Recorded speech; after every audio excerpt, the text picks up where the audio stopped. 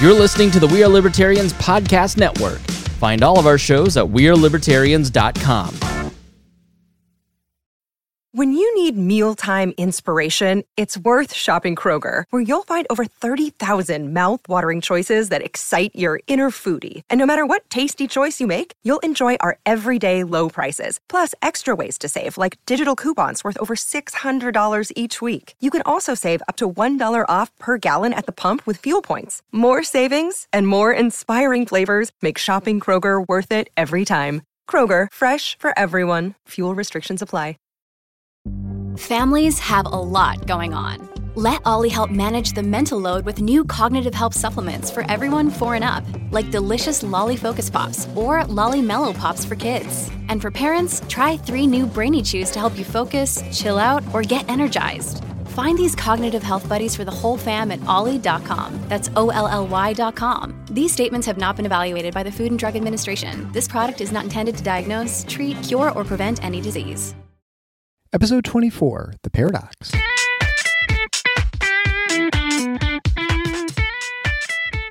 Welcome to The Paradox with your attending, Dr. Eric Larson. He is a practicing anesthesiologist and clinical assistant professor at Michigan State University College of Human Medicine. Listen in as he takes you behind the scenes of what practicing medicine in today's ever-changing world is like with another doctor.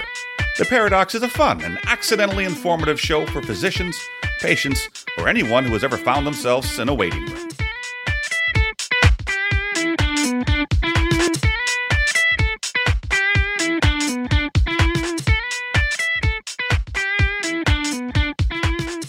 Welcome to The Paradox. I'm your host, Dr. Eric Larson, and today we've got a great episode with Dr. Richard Reece. Dr. Reece is a retired pathologist who cut his teeth, so to speak, back in 1980 in Minneapolis, where he witnessed and wrote extensively about the industrialization of medicine, as he coined it at the time, where basically it was the emergence of the HMO markets, or health maintenance organizations, and these forever changed the landscape of medicine and how it was delivered, from once being primarily given by solo practitioners or very small hospitals to suddenly large healthcare systems and corporations. And it was the introduction of corporate management styles into medicine from what it had been previously. And his contention is that physicians only today have finally caught up to this reality and have been able to recover and start finding innovative ways of delivering healthcare, which bypasses these corporations. There are definitely parallels between today and 1980 and sort of the rise of healthcare organizations today in how the health maintenance organizations formed in 1980. Anyway, we'll get into that, and we'll talk a little bit about the history of medicine back in the 1960s when Dr. Reece left medical school and finished his residency. If you're a repeat listener, I thank you so much for coming back. If you're a new listener, thank you, friend, for sending your way. Make sure you go and click the subscribe button at whatever favorite podcast player you use. The show is completely free. I would also like to recommend that you visit my Patreon page at patreon.com/theparadox. There you can become a patron supporter of the show, where all the money raised goes towards the production and promotion of the show. I'm also providing bonus content there now, consistently. And by consistently, I mean I've done it twice. But there, not only we have access to interviews I've done on other podcast shows, but I also have some brand new content that I'm adding weekly. This content is so far just related to medicine, where I'm talking about the physician survey results, which are very interesting. Also, I'm going to be discussing things in the future like group visits. That means you go and visit with your physician with 14 of your closest strangers. And as always, the show notes page at theparadox.com/024 will have all the links to resources we discussed during the show. These include most of Dr. Reece's books and some prior episodes we've done. However, the book that I discuss in the show, Who Shall Care for the Sick, which was released in 1988, which is a collection of Dr. Reece's essays and a few speeches he gave, I found the book through my favorite website for used books, abebooks.com. I'll provide a link for that just so you can look for other used gems that you might want to pick up that are out of print. And finally, one programming note. I'd always planned on doing episode 25 with my wife, Dr. Marcy Larson, who's a pediatrician. My intention was to have a fun episode where we kind of just answer listener questions or, just kind of goof around. That's obviously going to change as we're going to discuss the loss of our son Andrew in August. So it'll be an episode about grieving, I think, and sort of what it's like to try and practice medicine and kind of cope with things. We'll kind of see where the conversation goes, but I urge you to look forward to that show next week. But for now, let's listen to Dr. Reece and me talk about the history of healthcare, the rise of HMOs, and how this relates to today. Enjoy. Thank you. This is Eric Larson. I'm here with Dr. Richard Reece, who's a retired pathologist and is someone I sort of ran into on Twitter who had a lot of interesting insights into medicine today. And after getting back and forth a little bit with him, I learned that he's written extensively. He's written a number of books.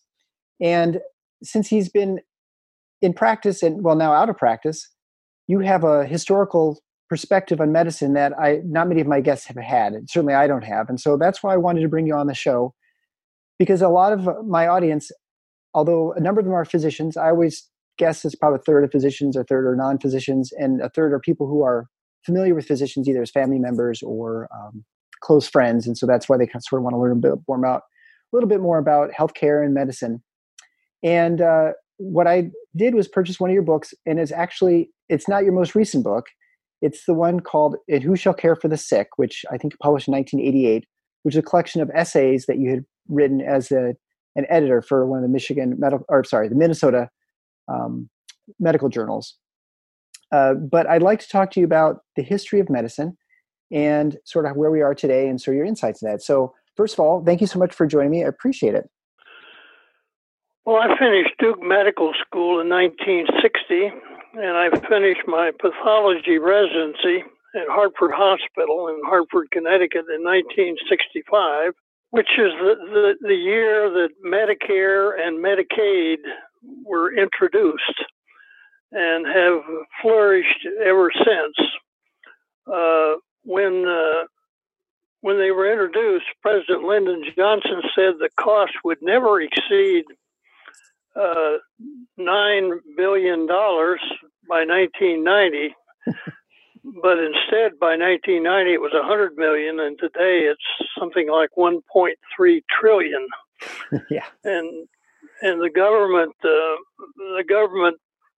spends 60% of healthcare spending is by the government. I was fortunate enough to be in Minneapolis when United Healthcare and the HMO movement took off. In 1973, Paul Elwood, who is still alive at 91, who is called the father of the HMOs and coiner of the term health maintenance organization, persuaded Richard Nixon to introduce the HMO Act, which required employers to offer HMOs as an option. And that opened the door basically for health plans. At that time in Hennepin County, Minnesota, which is Minneapolis, the doctors introduced a health plan, and it was subsequently taken over by an entrepreneur, an insurance man from Georgia, and converted into United Healthcare. Since then, United Healthcare has become the dominant health plan, or HMO, in America.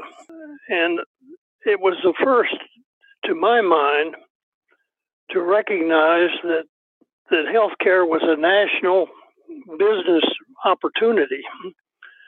And they quickly seized upon that by going to all of the government employees and to teachers around the country and to introduce prepaid health care, which is another word for HMOs.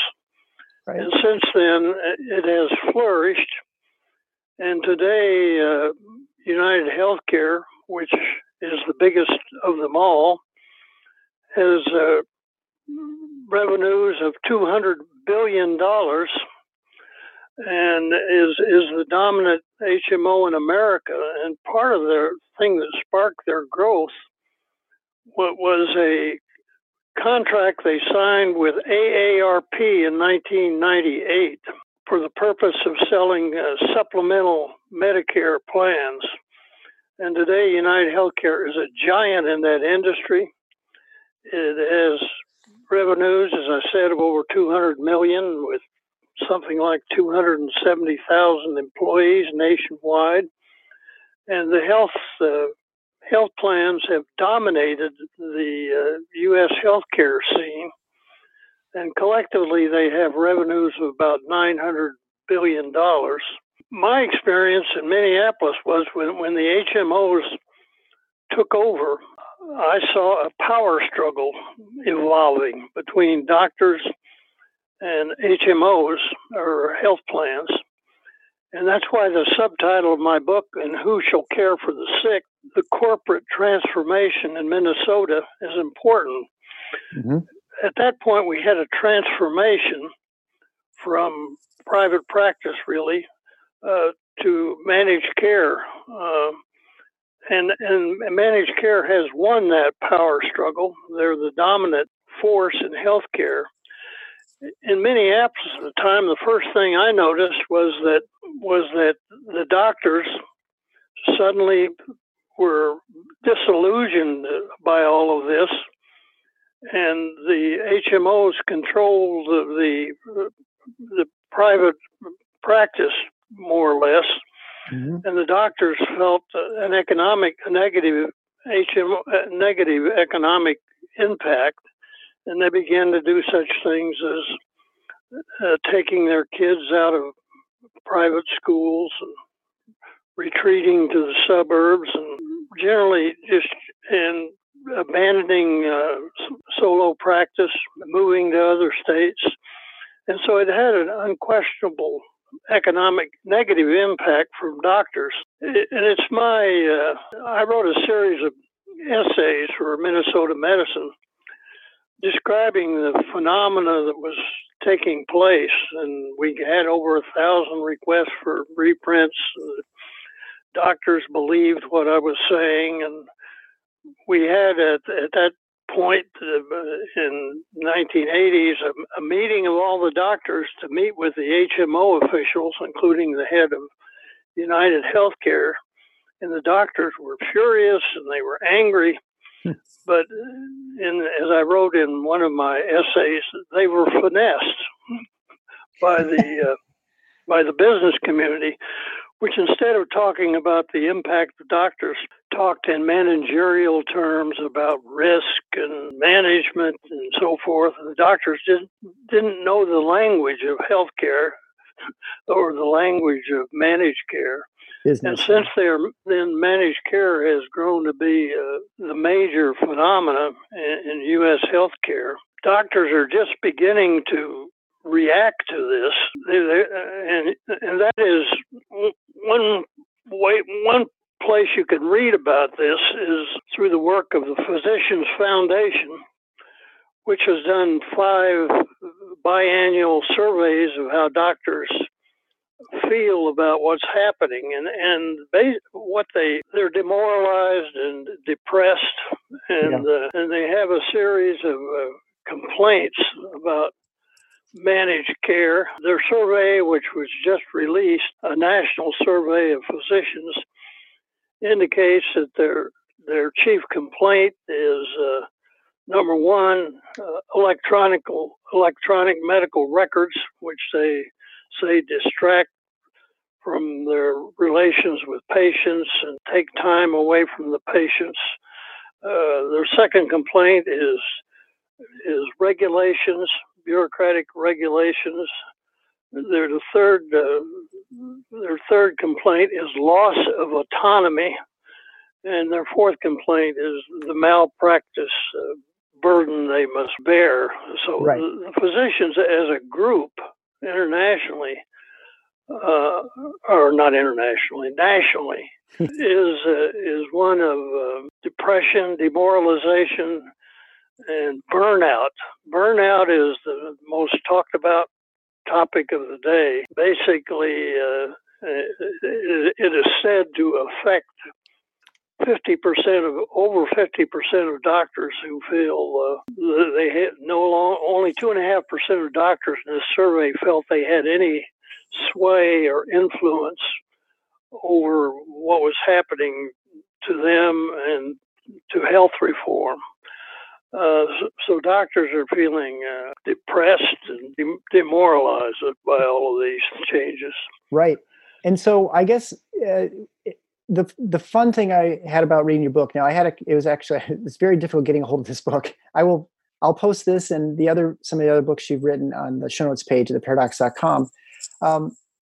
But the neat thing was looking back at what medicine was like in the 80s and as you were describing a process, which I think many physicians, at least in reading your essay, your impression most physicians didn't really know what was happening, as you said, as the nature of medicine and the way it was going to be delivered was going to change forever. And it was moving from I don't know if you say a cottage industry, but it was certainly moving away from the way they practiced before. So my impression was in the 60s and 70s even, that it was mainly independent or solo specialty practices that were fairly small, delivering healthcare, and then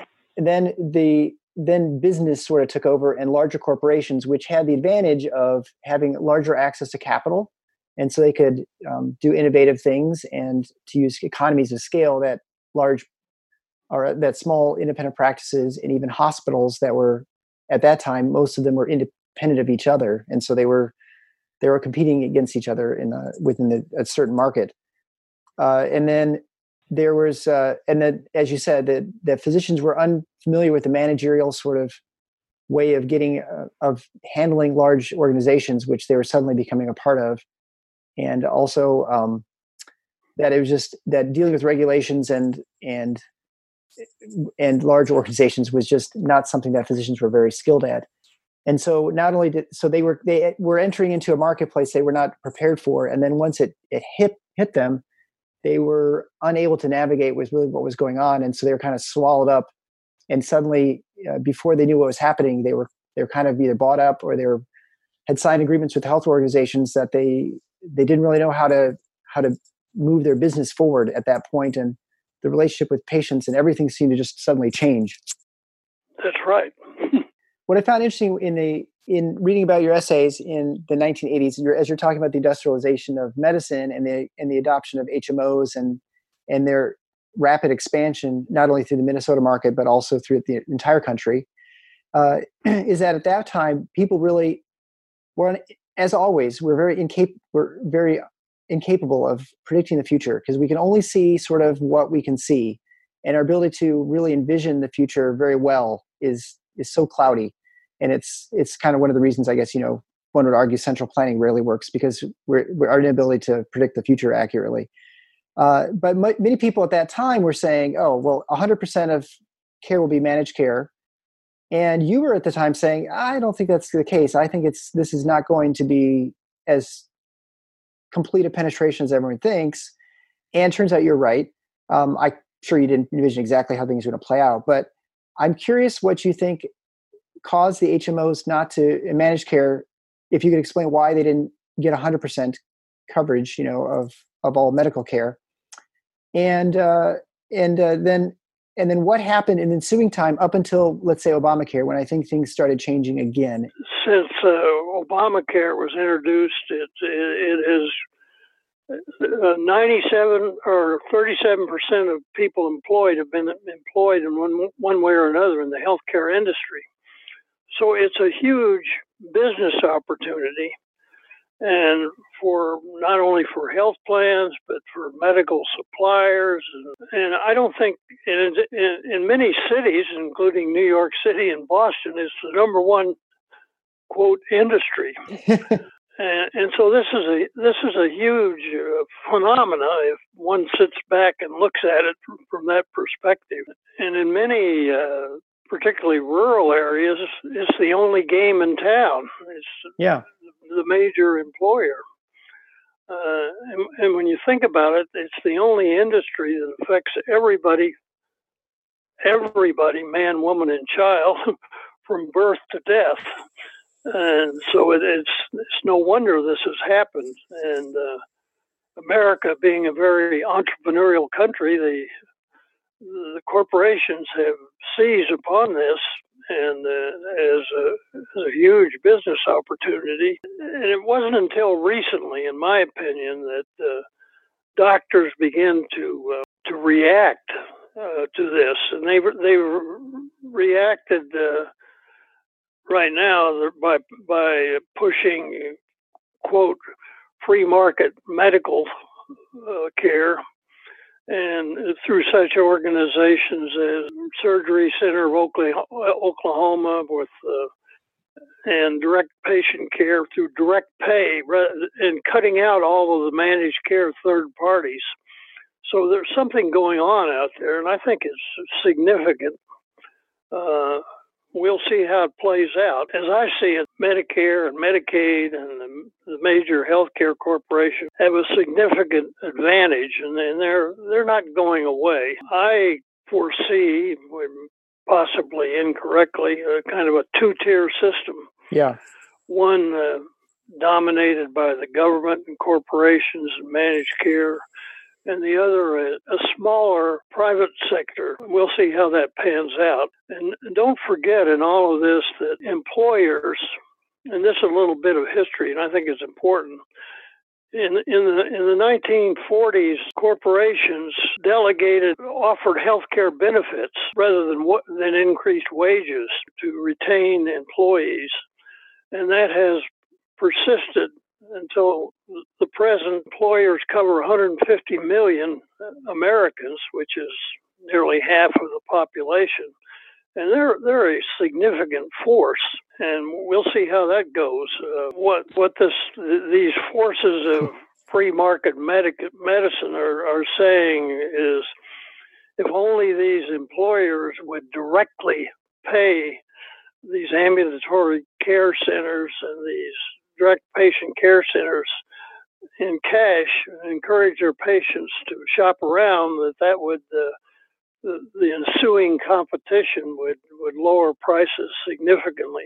We don't know where that's going now, or whether that will happen. But there are a lot of major social forces at work, and of course, all of this is kind of crystallized in the midterms, when the Democrats are going to push Medicare for all, and the Republicans are going to suggest alternatives to this. We'll see how the public responds to all of that. Yeah, I always kind of laugh at the fact that I feel like the parties, although they seem different, they seem fairly similar.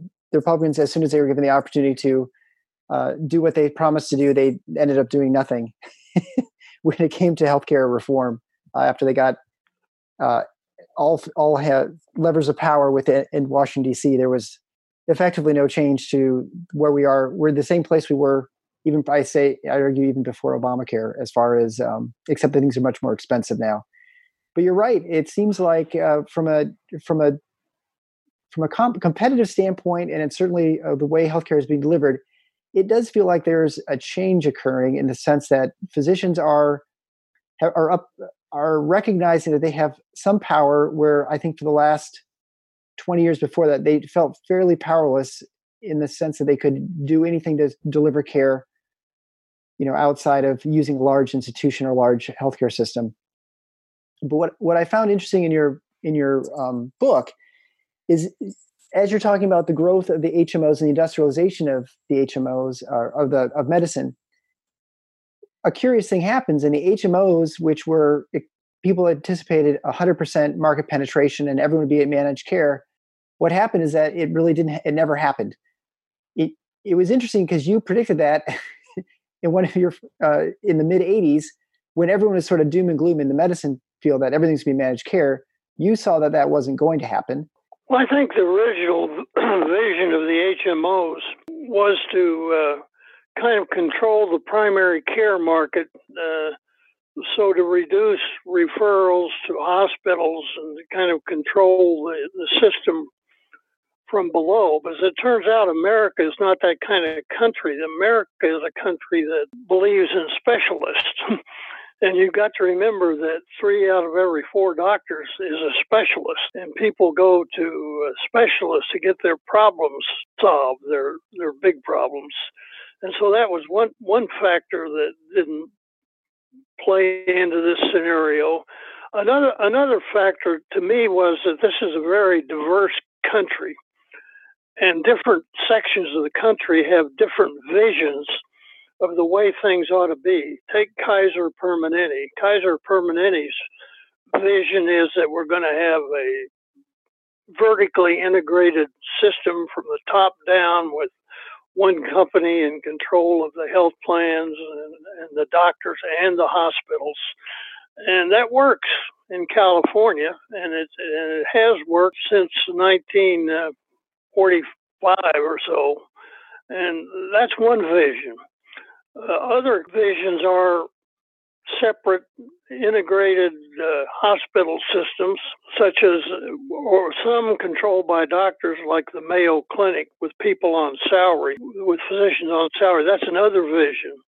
Another vision is particularly in the Southwest and the South, is that doctors will remain independent and will be the dominant players in the system. Well, these various scenarios are sometimes in a clash all by themselves, and it hasn't worked out that way.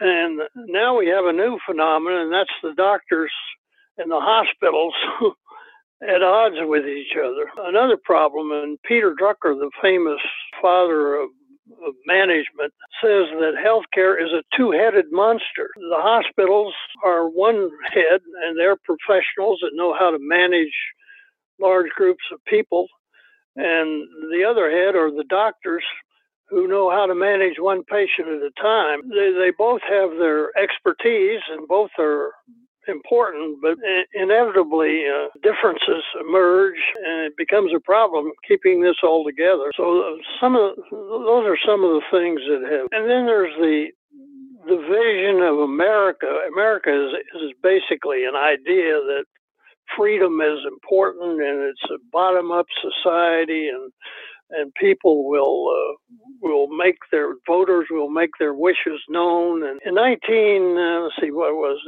2005, I wrote a book called Practical Health Reform, and towards the end of that book, I ended it with the American Creed. The American Creed is that there are three aspects to the American Creed. One is that the government that governs least governs best. A second part of the creed is majority rules. And the third is equal opportunity for everybody. And it's hard to satisfy all of those parts of the American Creed in one stroke. So we're a very diverse country, divided by different health systems, divided by different belief systems among doctors and the corporate world, which I call a chasm in thinking. So things don't necessarily go smoothly, as we have just demonstrated with the Kavanaugh nomination. Right. We're in the midst of that right now.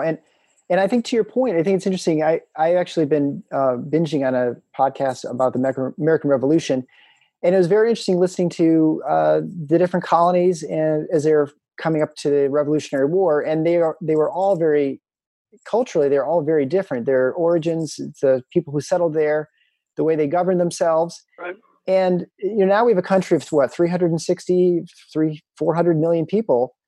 It's kind of ludicrous to think that you could have one governing philosophy or one culture really that would grab everybody in this country. I mean, I know that when I visit the East Coast or the West Coast or the Southwest, it seems like it's not a totally different country, but it feels like a very different place than where I'm from in the Midwest.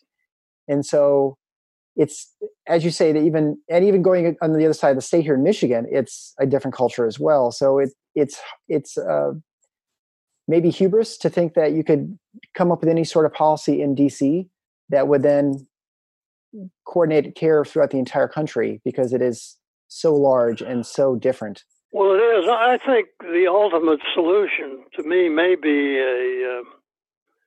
a two-tier system, one dominated by government through Medicare and Medicaid and children's health plans, and one dominated by the private sector, more entrepreneurial, more choice, and so forth. I do not think there's any universal homogeneous, one-size-fits-all solution to this. I think that's naive to think that way. Well, and getting back a little bit to the HMOs and how they change, I look at the healthcare landscape now since Obamacare is enacted in, was it 2009, or 2010, I guess, and it's interesting because I feel like there was a lot of vertical integration was sort of the hot way to manage medicine, and that sort of accelerated over the last few years. But I feel as if that momentum is sort of petering out, and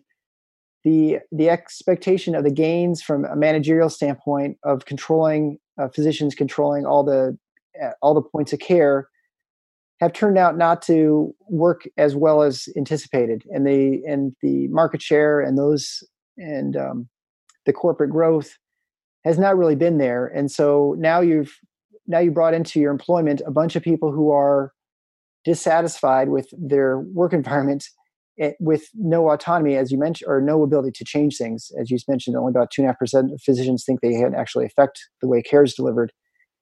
And so I feel like it is changing. And certainly as you see physicians bailing out and going to direct primary care, you see more independent surgical centers opening up.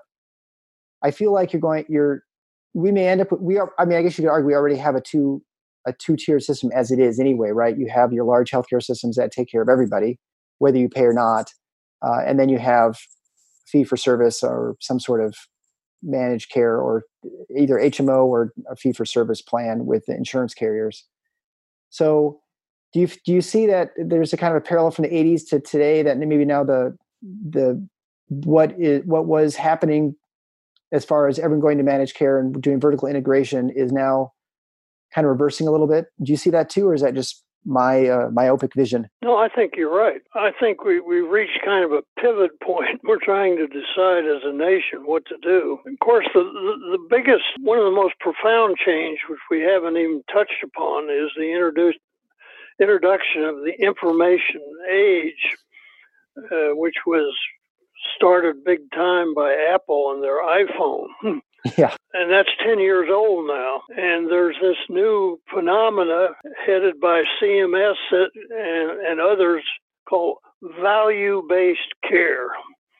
And the thinking there is, if we only base everything on data and study the data, we will arrive at an objective solution to everything, because of the massive amount of data and the algorithms to parse it and so forth. I'm skeptical about that as a solution, but that's at work right now. It's something to watch, and people look upon the thinking is that doctors left on their own will be greedy and generate volume and income. That we can overcome this by studying the data and seeing what works best, but that hasn't worked out.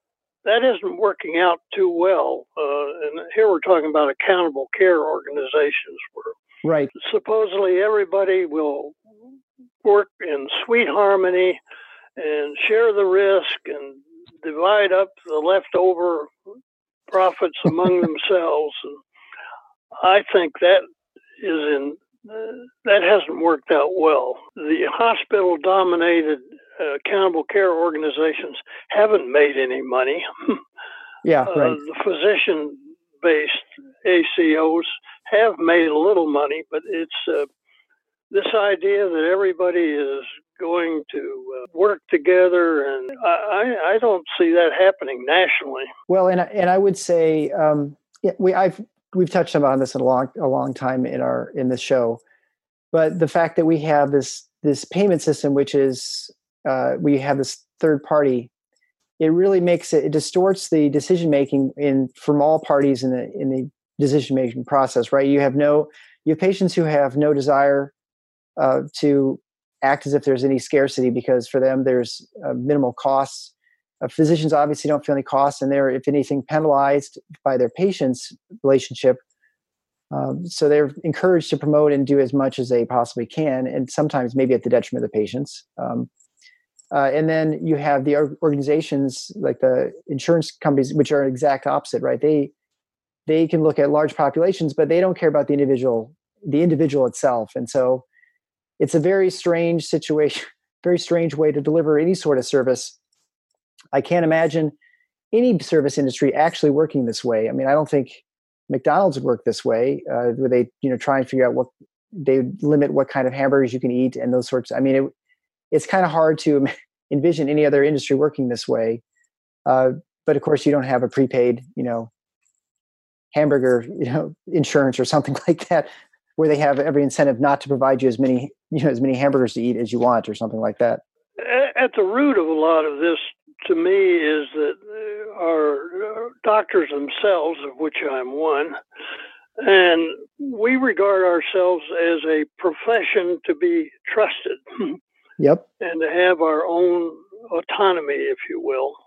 That is not playing out too well because the managerial side thinks we can deliver care better than the doctors themselves. And, that's a huge conflict. And many people feel like the existence of the profession itself is at risk, and we will be reduced to data clerks and hospital pawns and so forth. And that's a significant controversy. The future of medicine as a independent profession is at play here. We'll see how it works out. Sure. And back in 1965, as we kind of jump around here a little bit, but back at the adoption of Medicare and Medicaid, what was the medical community's response to that? I mean, I think at that point, the AMA represented, or at least had members from most physicians. I think probably 80 or 90% of physicians were members of the AMA, I imagine at that time. Whereas today it's about 10%. What was the response at that time for physicians towards adopting this large government payer to take care of medical expenses? Were they excited? Were they thinking this would be an efficient way of getting reimbursement? Well, at the time, people, of course, the AMA opposed it, their representatives, but a lot of physicians embraced it because suddenly they were able to take care of patients who did not have income and to do well and to do good at the same time. But the consequence of that was that suddenly healthcare costs became a major issue, and that led to that 1973 HMO Act, in which President Nixon tried to constrain healthcare inflation. So the goal with Nixon was to try and control costs, right? So because now the government was, before that, no one really cared in some sense because it was all in the private sector, and so as much as it costs is just what it costs, and it would not in some way, it doesn't affect the public coffers. I think another factor frequently overlooked is the rise of technology. A lot of studies show that accounts for 1/2 to 2/3 of the increase in cost. And by technology, let's be specific. Let's talk about MRIs and CAT scans. And when that was introduced, the government opposed it in the mid-70s. But suddenly it took off because the technology was superior. The neurosurgeons could suddenly see what was going on inside the brain, and the orthopedic surgeons saw what was going on inside the joints, and the general surgeons could scan the abdomen to see what was happening inside the body. So this technology expanded dramatically. And today, a great number of the people who enter emergency rooms get a CAT scan and get or an MRI. So it's just become routine. Right. And radiologists have risen to the top of the income ladder in healthcare. So technology is a significant force, and that is being even more magnified by the introduction of information technology and computers and so forth. Right. So who knows what's going to eventuate out of all of this? I'm always hesitant, and I remember when I interviewed for medical school, and one of the questions was always, why do you think healthcare is so expensive? And your answer was, well, there's technology, and there's this, there's this concern about over testing because of medical malpractice concerns. And now looking back at that answer, and I don't disagree that technology is more expensive. However, what's interesting about it is that if you look at technology in most sectors, it does not generally raise the price of most things that you do. It just seems to be in medicine. It's just exploded and I don't know if that's because of the third party payer system. Is it because of regulatory framework? I mean, electronic health records is another good example. I don't think any physician really thinks it makes them more efficient. Well, I shouldn't say any. Very few, a small percentage of physicians thinks that in EHRs make them more efficient, which goes against the whole point of having any sort of computer in the room to begin with, right? The only reason you have computers in most industries is because it makes you more productive. You can book more easily, you can store information more simply, or you can, move things along at more efficiently. And that is just not the case in most of medicine. And so I wonder if technology is as much a driver of cost as it is the way that we just pay for it. But I don't know how you would prove it one way or the other. Well, I don't either. One of the significant differences between the U.S., other Western countries with universal care, is the cost of administration. When you break down the healthcare dollar, about 10% in the U.S. goes to technology and management and so forth. Mm-hmm. And that's about 5 times more than any other country. So we have developed this strange mix of private and public bureaucracy that's time consuming, that's money consuming. I don't know how you handle that. I think it's interesting. I often sit back and look at how you divvy up the healthcare dollar. 10% goes to, and this is coming off the top of my head, 10% goes to administration, 10% goes to drugs, about 7 or 8% goes to primary care. Collectively, about 20% goes to doctors, 32% goes to hospitals, and pretty soon, as Everett Dirksen used to say, $1 trillion here, $1 trillion there, and pretty soon we're talking about real money. It's a collection of things. It's a complex system. I remember very vividly, I'm a lifetime subscriber to the Wall Street Journal. Not the Wall Street Journal, the New England Journal. Uh-huh. And in 1981, the then editor, Arnold Relman, said, the solution to this is all very simple. We've got to rein in profit-making healthcare, and we've got to harness he coined the phrase, the medical industrial complex. Well, the medical industrial complex collectively is huge. It's 20% of the national budget now. And so how does one tamp all this down? I don't know. I guess the voters will have to decide. Yeah, the voters or ultimately, I guess, whoever's paying for the care at the end, which, I mean, it's partially the voters, but I look at the landscape now and I look at direct primary care, for instance. I look at these independent surgical centers, which, you were talking about the introduction of them in the 1980s, and now, of course, they're ubiquitous. They're all over the place, as are urgent care centers. And I feel like as things become more expensive, as far from a premium standpoint with health insurance, that now for the first time, certainly in my lifetime, but in anyone's lifetime almost, that patients are becoming cost sensitive where they just weren't before. I mean, I guess they would be sensitive in the sense of how much they pay for premiums maybe at some point, but now they're actually finding out the point of care, how expensive things are, because they are responsible for that laboratory, that imaging, that office visit. Whereas before they might be responsible for selecting a year in advance, how much that's going to be for their premium. But now every point along that care, even going to the drug prices, they're being more conscious of how much it costs, even when they have a healthcare insurance. And so now it's putting some strange pressures on the industry that they weren't anticipating, which has allowed opportunities for entrepreneurs like direct primary care physicians, for instance. Which brings up the political solution to this. The progressives think Medicare for all is the answer, and it's, quote, free healthcare. And that's an easy concept to grasp. Because you're spending other people's money.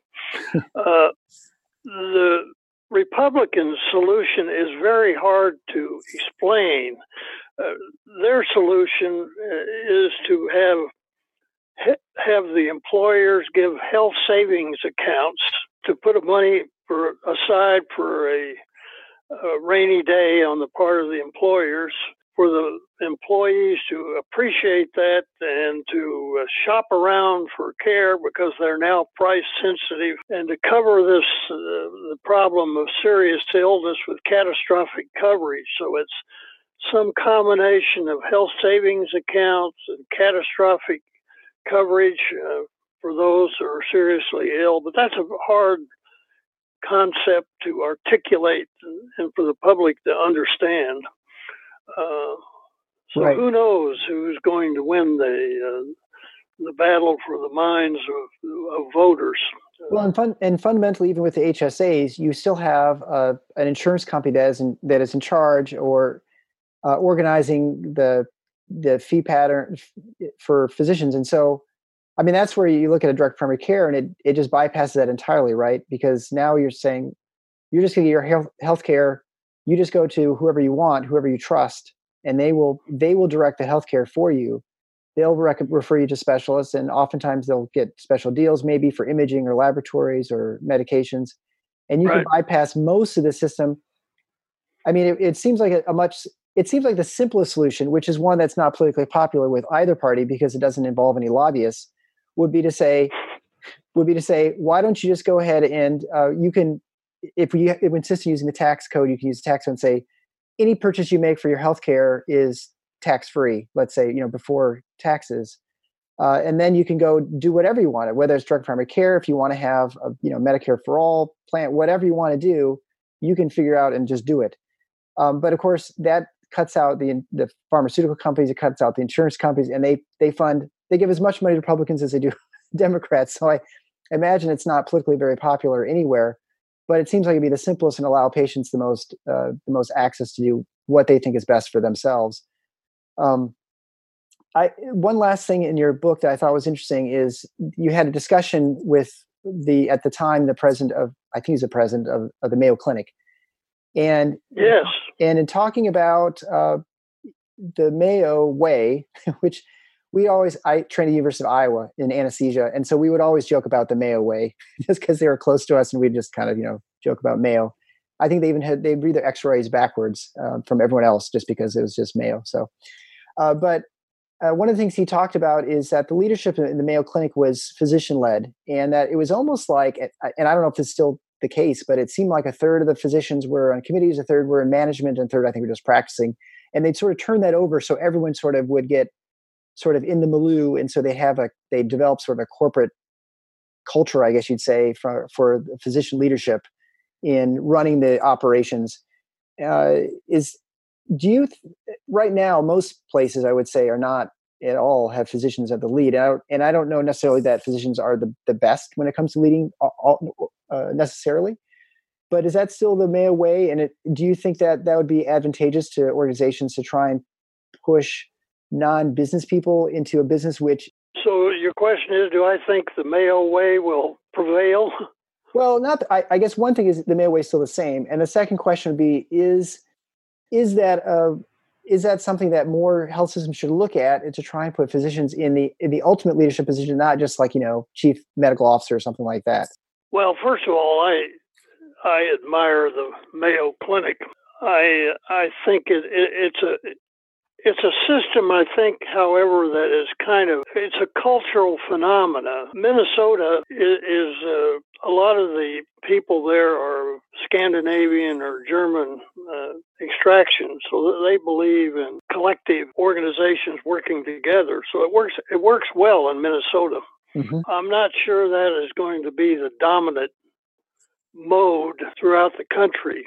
Paul Elwood, going back to him, predicted in the 70s that we'll have 10 big organizations like Kaiser and Mayo and these other large organizations running the whole system. I just don't believe it's going to happen that way. They'll run a large part of it, but not all of it. Yeah. I tend to agree. And And I think this is the problem. This is the human fallibility when it comes to predicting the future. I think we can only see what we can see. We can extract out what maybe take what we have today and make it bigger or different. But to envision entirely new systems or new innovations, we're totally incapable of performing that. I know it wasn't that long ago but 15, 20 years ago, no one could envision Microsoft not having a large stranglehold on the personal computer market or the software market, right? Or IBM. Right. And I know today everyone thinks, well, Google's just such a huge leader. There's no way anyone's going to have a search engine that's better. Well, I'd remind you that it was Yahoo at one point. And it seems to be when it comes to corporations, corporations are bound and determined to maintain growth. And if they stop getting growth, they lose, they have problems with shareholders and the share price. And so once you get to a certain market penetration, you have to move to other fields. And as you do that, then you start to lose your unique specialization and the things that made you successful. And so I wonder now, seeing Amazon getting into the healthcare business, getting into the grocery business, that you're starting to see perhaps the beginning of the end of Amazon, even though it looks like they are a dominant player. Thank you for talking to me. And thank you so much. It was a pleasure.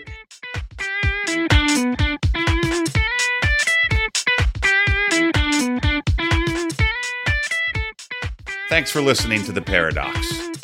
If you like what the doc is doing, please subscribe and leave a review on iTunes or Stitcher. And share the show with your friends. Become a supporting listener to get access to special bonuses at patreon.com/The Paradox. Show notes can be found at theparadox.com.